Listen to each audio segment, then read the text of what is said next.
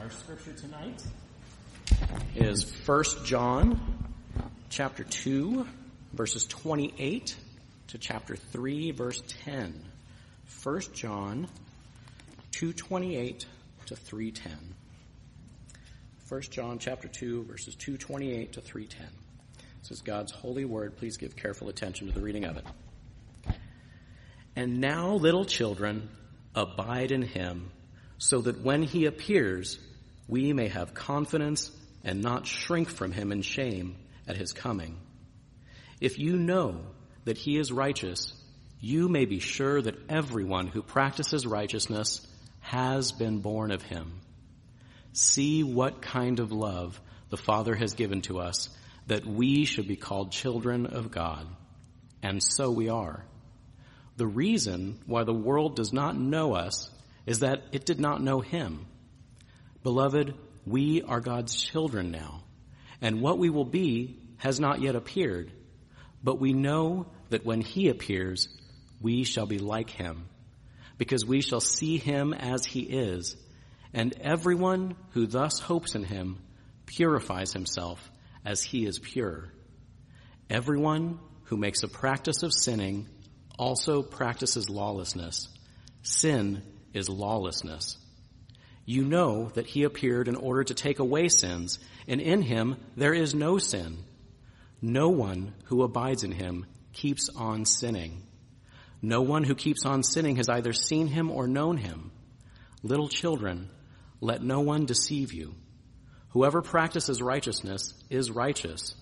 He is righteous, as he is righteous. Whoever makes a practice of sinning is of the devil, for the devil has been sinning from the beginning. The reason the Son of God appeared was to destroy the works of the devil.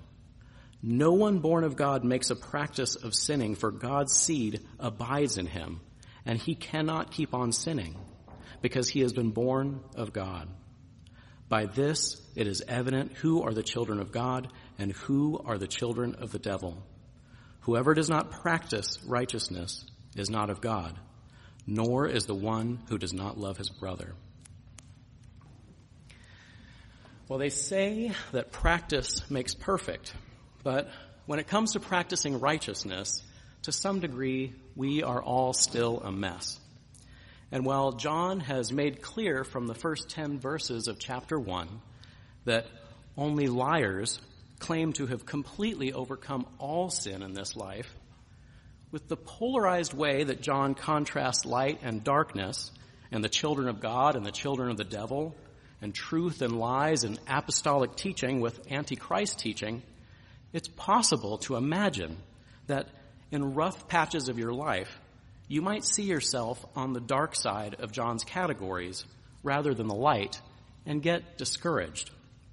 And you may ask, can I still have confidence that I am Christ's and he is mine when I look at my walk and the color scheme is grayscale?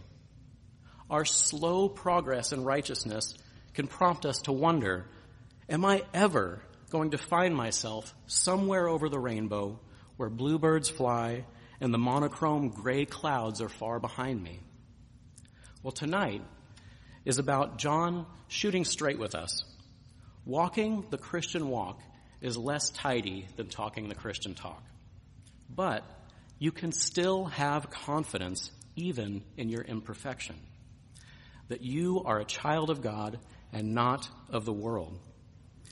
In the first verse of our text, then, we see John is still focused on bolstering and abiding confidence that we are united to Christ.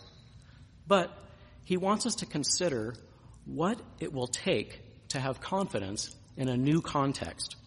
That is, what happens when we're standing face to face, not with the antichrists of the previous section, but instead standing face to face with Christ at his return on the final day of the Lord.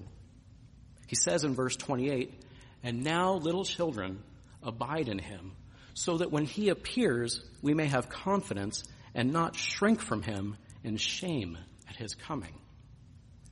Now, with John's context shift and the image of shrieking from Jesus in shame, we may be feeling like those disciples who feared perishing in the windstorm while Jesus was asleep on the stern of the boat. And then, when the incarnate Lord of heaven and earth awoke and rebuked the wind and the sea, and it obeyed him, the disciples quickly became aware that facing the Lord of heaven and earth was the weightier trial. Or we may feel like Peter when he began to understand who he was really fishing with when with that supernatural net full of fish, and he shrank back in shame. And he begged Jesus, "Depart from me, for I am a sinful man, O Lord." But in verse 29, as John finishes bridging the last section with this one, we find out that the apostle of love has no desire to stir the pot of shame, and leave us in it. In fact, he wants to give the saints more tools by which we may nullify insecurity.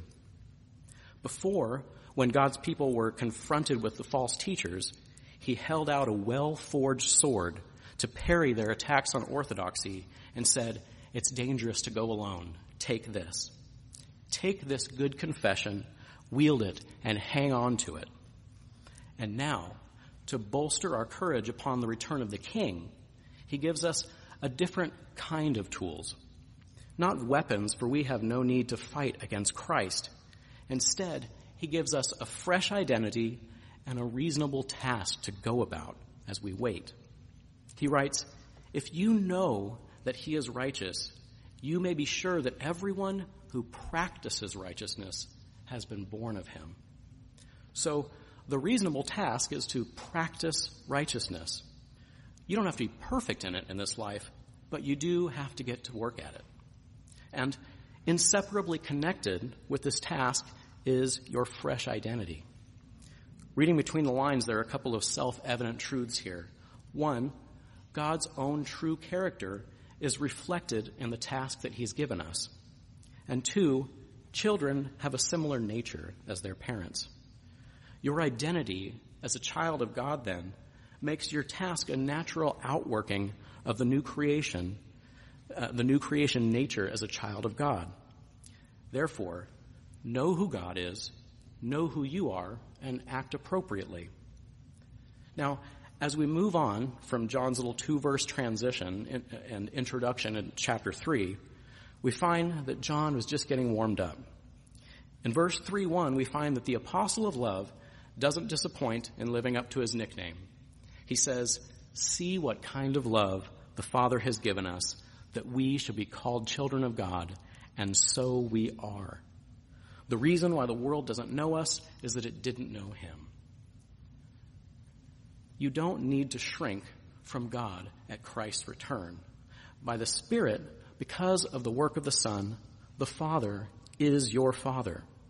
This will be a family reunion, but like a functional family reunion, not with crazy cousins or toxic tias.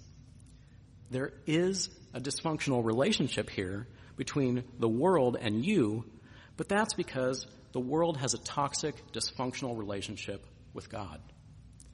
The ones who have the problem are the ones who can't understand what you are all about in this life because they can't understand what Jesus is all about. This world is so utterly confused by your confession and what you think constitutes practicing righteousness that it makes their gears smoke when you get into a conversation with them, or when you're around the water cooler at work on a lunch break or at a backyard barbecue. When they talk about the most basic spiritual truths with you, they tilt their heads and they squint in confustication, and they try to work out and understand why, like the rest of the world, you don't pendulum swing between apathy towards sin and then righteous indignation at injustice. When they are filled with righteous indignation, you balance the conversation with talk of mercy and imputed righteousness. And when they cherry-pick the Bible and simplistically paint God as only loving and forgiving, and whose followers' only creed is don't judge, you balance the conversation and by bringing up the injustices that they were so infatuated and flummoxed with just 5 minutes ago. And they look at you like you're speaking a foreign language. And so half the time, the world mocks you as too weak and too forgiving. And the other half of the time, they're accusing you of being too judgmental. And therefore, You therefore make absolutely no sense at all talking about a loving and just Savior and a cross to boot. Plus, what you think constitutes practicing righteousness and what you believe is important about your identity is incompatible with the spirit of this age. In the era of yelling at your TV and arguing over every world crisis on social media and protesting every perceived injustice, your lack of desire to riot or participate in vigilantism is concerning. But you know that in reality, neither those who are up in arms about everything, nor those who cry peace and love and don't want to judge anything as sin, except judging sin as sin, neither of those pendulum swings the world rides back and forth on take the biggest problem in the world seriously enough. The biggest problem each of us will face is whether we will shrink in fear when the window of grace of this age ends and the King of heaven and earth returns and our Lord's day of justice arrives. You who have come to believe that your biggest problem and that you are your own biggest problem and that Christ is your only comfort in this life and the next, you are confusing to the world because you identify as a child of God instead of a child of the world. That is, instead of a child of human progress unencumbered by God's purposes and commands. Chapter 3, verse 2, Beloved, we are God's children now, and what we will be has not yet appeared, but we know that when he appears we shall be like him because we shall see him as he is. Having made the point that we are more in kind like our Father God than the world, so much so that the world shares similar frustrations and confusion about us as it does with God, John now takes this idea of our identity being odd and tweaks this contemplation in perhaps an unexpected way. And he uses it to move back toward his main point about how we can have confidence before the judge of the world. Basically, the world doesn't really know what you are, and frankly, you don't even know what you're going to be. You are indeed children of God now, but, well, you don't even know exactly what you're going to be except that when you're revealed as all that you're going to be made into, and you see him as he is, you are going to be surprisingly similar. So this reinforces John's point that perfection isn't expected of you right now, that's something to be revealed later. Now, this is not to say that God has compromised his holy law or that he condones our sin. He doesn't condone it. His wrath poured out on the Son at the cross was the Father not condoning sin. So setting our sights on practicing righteousness rather than perfecting it is not us or God condoning sin, but rather it's an acknowledgement that the righteousness we are working at is not a justifying righteousness. Christ has already earned and gifted us that righteousness, and we wear it like a caterpillar wears a chrysalis. Underneath the safety of that righteousness, we are under construction and will one day be revealed as something new and beautiful. But now, while a caterpillar, chrysalis, butterfly analogy is beautiful, it's not precisely how the Bible talks about this transformation. Verse 3:3 gets more at the way the Bible tends to talk about our sanctification. And everyone who thus hopes in him purifies himself, as he is pure. So sanctification is more like being in a forge where the old man is being burned away. See, sometimes as Reformed folks, we err in an overly self-deprecating and defeatist way and treat ourselves like there is absolutely nothing good inside of us. But that is incoherent alongside the idea of purifying yourself, because it begs the question, purifying what? In a forge, you must start with a precious metal in order to purify it. A forge is not an alchemy device. It doesn't produce gold. It purifies gold by burning away its impurities. The cage stagers among us can be particularly susceptible to this area of unhealthy, extreme self-deprecation. When they throw around that deeply humbling term, total depravity, they can sometimes give the impression that there's nothing in us to purify. For this reason, many solid theologians don't love using that term and opt for some other phrase besides total depravity. What the term really means is that before being born again, you are totally devoid of any means of saving yourself from the day of the Lord. Before the Spirit caused us to see and believe and trust and abide in the love which the Father has given to us by sending his Son, we had neither the desire nor the means to save ourselves. Indeed, as Jesus says in John 3, unless one is born from above, they cannot even see the kingdom of God, much less enter it. And even after being born again, our new heavenly nature is still embedded in our old corrupt one. And our old nature will agitate us until we are fully purified. So the good thing about coming to grips with our depravity is that it clarifies that all glory goes to God in my salvation. But the bad thing about that unfortunate term, total depravity, is that it makes it sound like there's nothing good even inside the children of God. But there is. And when you pass from this life to the next, either through death or by the sound of the trumpet, there is already something in you now which will survive that final purification. Since we long for that day now, though, we begin now to purify ourselves. In verse 4, we learn more about what this purification is like by considering its reverse. Everyone who makes a practice of sinning also practices lawlessness. Sin is lawlessness. While the cat's away, the mouse will play. While the parents are away, couch forts will take over the living room and video game time may get stretched out beyond its limit. And while the king is away, everyone does what is right in their own eyes. The world, in its depravity, practices lawlessness, thinking they have no king. Now, we might say to that, well, non-Christians do make and obey laws, and some of those laws are very similar to God's moral laws summarized in the Ten Commandments. But the world will only get on board with some of God's laws, insomuch as they feel it was their own idea, or so far as they perceive them as practical in their own eyes.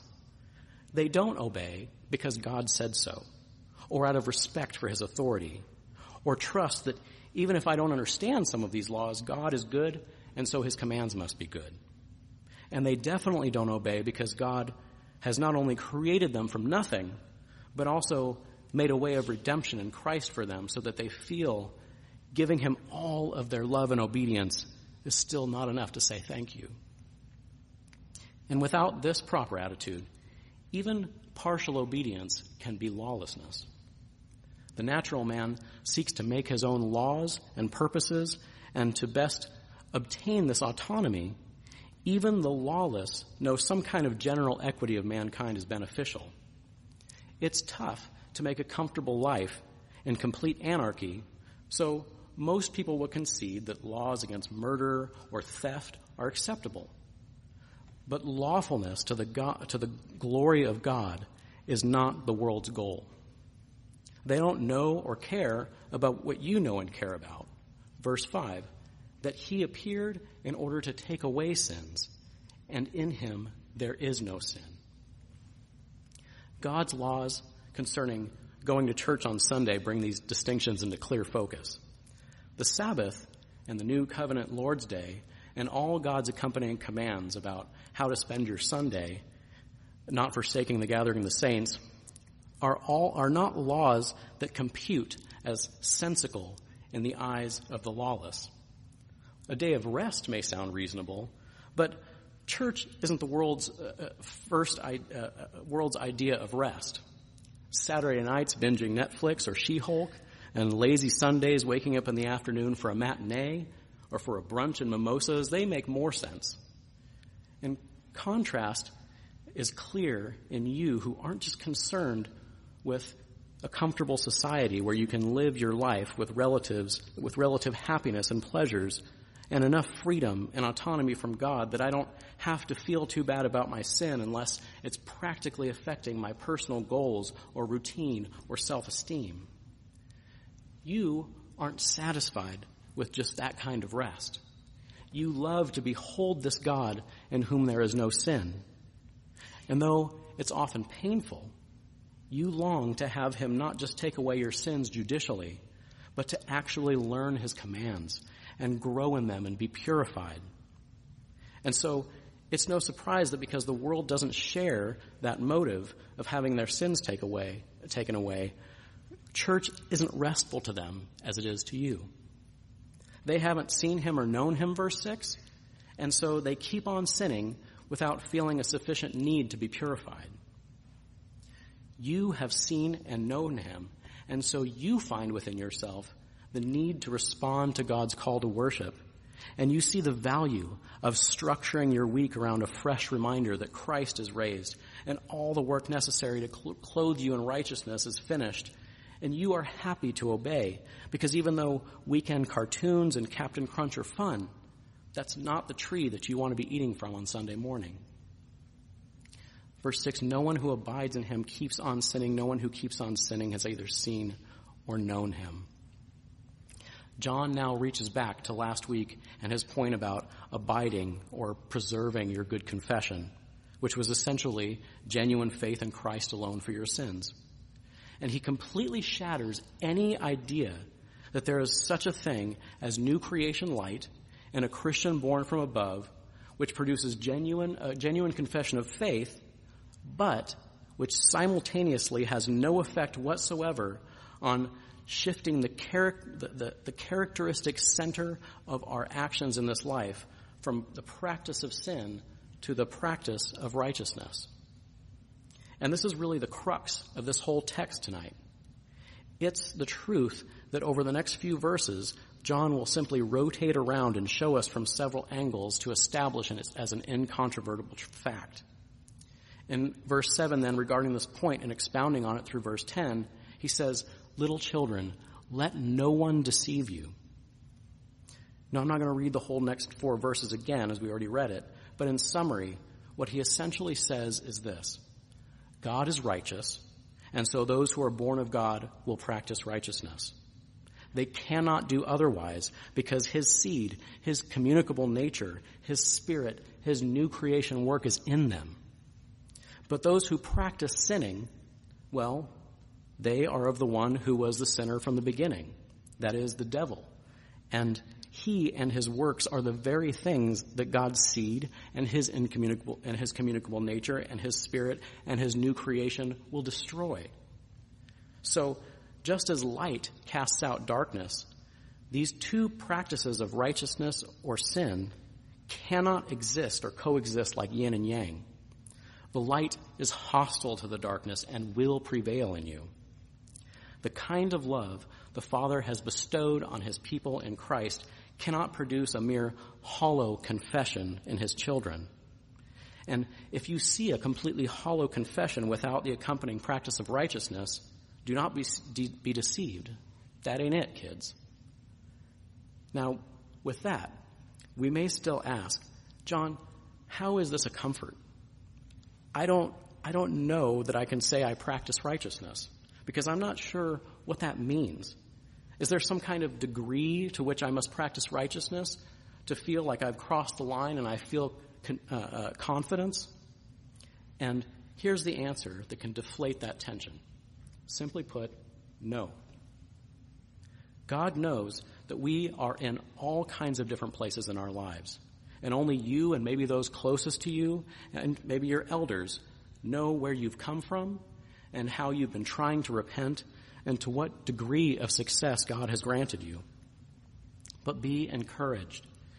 It is merely practicing at it that will bolster your confidence.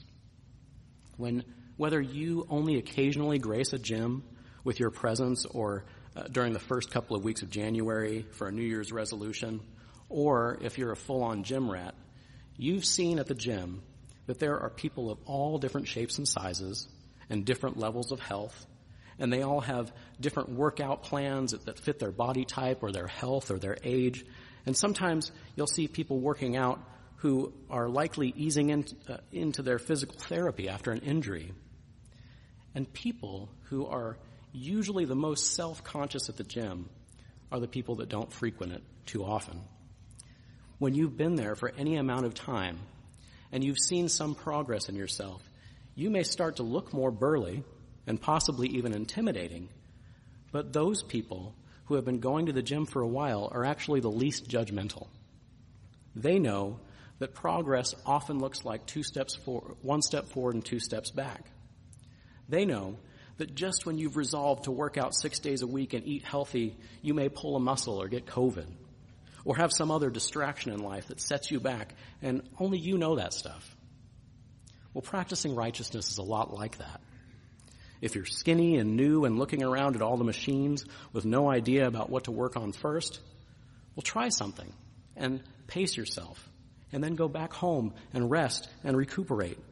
Eat well and try again. Learn, adjust, adapt. Mix it up with new things. And if you stick with it, a funny thing happens. You start getting into eating food for the health and not just for the taste, and you start learning more and more about sleep and motivation and all these interrelated subjects. And that's how it is in growing in righteousness. You hear of Christ and trust in him to take away your sins, and then John says, okay, let's get to work practicing righteousness. And let's see if we can't make some sweet gains. And you look around and you see all these commandments, and you're like, well, I don't know where to start. Well, get in there and try working on mercy instead of anger. Or try that one over there. That's a good one. Try being charitable in conversations rather than bearing false witness and assuming the worst in others.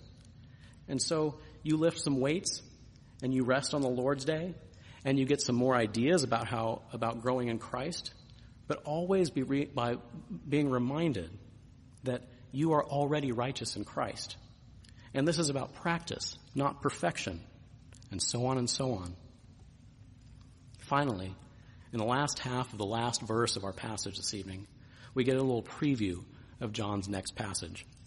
In short, he lets us in on a little secret. The name of the gym that you're working out in is called brotherly love. So, children of God, take heart as you work out your faith in this life. The same God who shines his new creation light in you so that you're able to confess the faith is the same God who will patiently guide you through the gym of brotherly love and practicing righteousness. And don't be too hard on yourselves. Even if you're a hot mess who has no experience in the gym, you don't have anything to prove. Whether you're reaching for the heavy weights or the lighter weights while you're practicing righteousness, God knows that we're all in different places and struggling with various trials that hold us back from the progress that we would love to see in ourselves. One day, in heaven, we will all be spiritually buff like Jesus. But until then, it's enough to know that he is the perfect gym bro and knows exactly what he's doing. And it's enough to just practice what he says to practice and be content with your humble progress. Amen. Let's pray.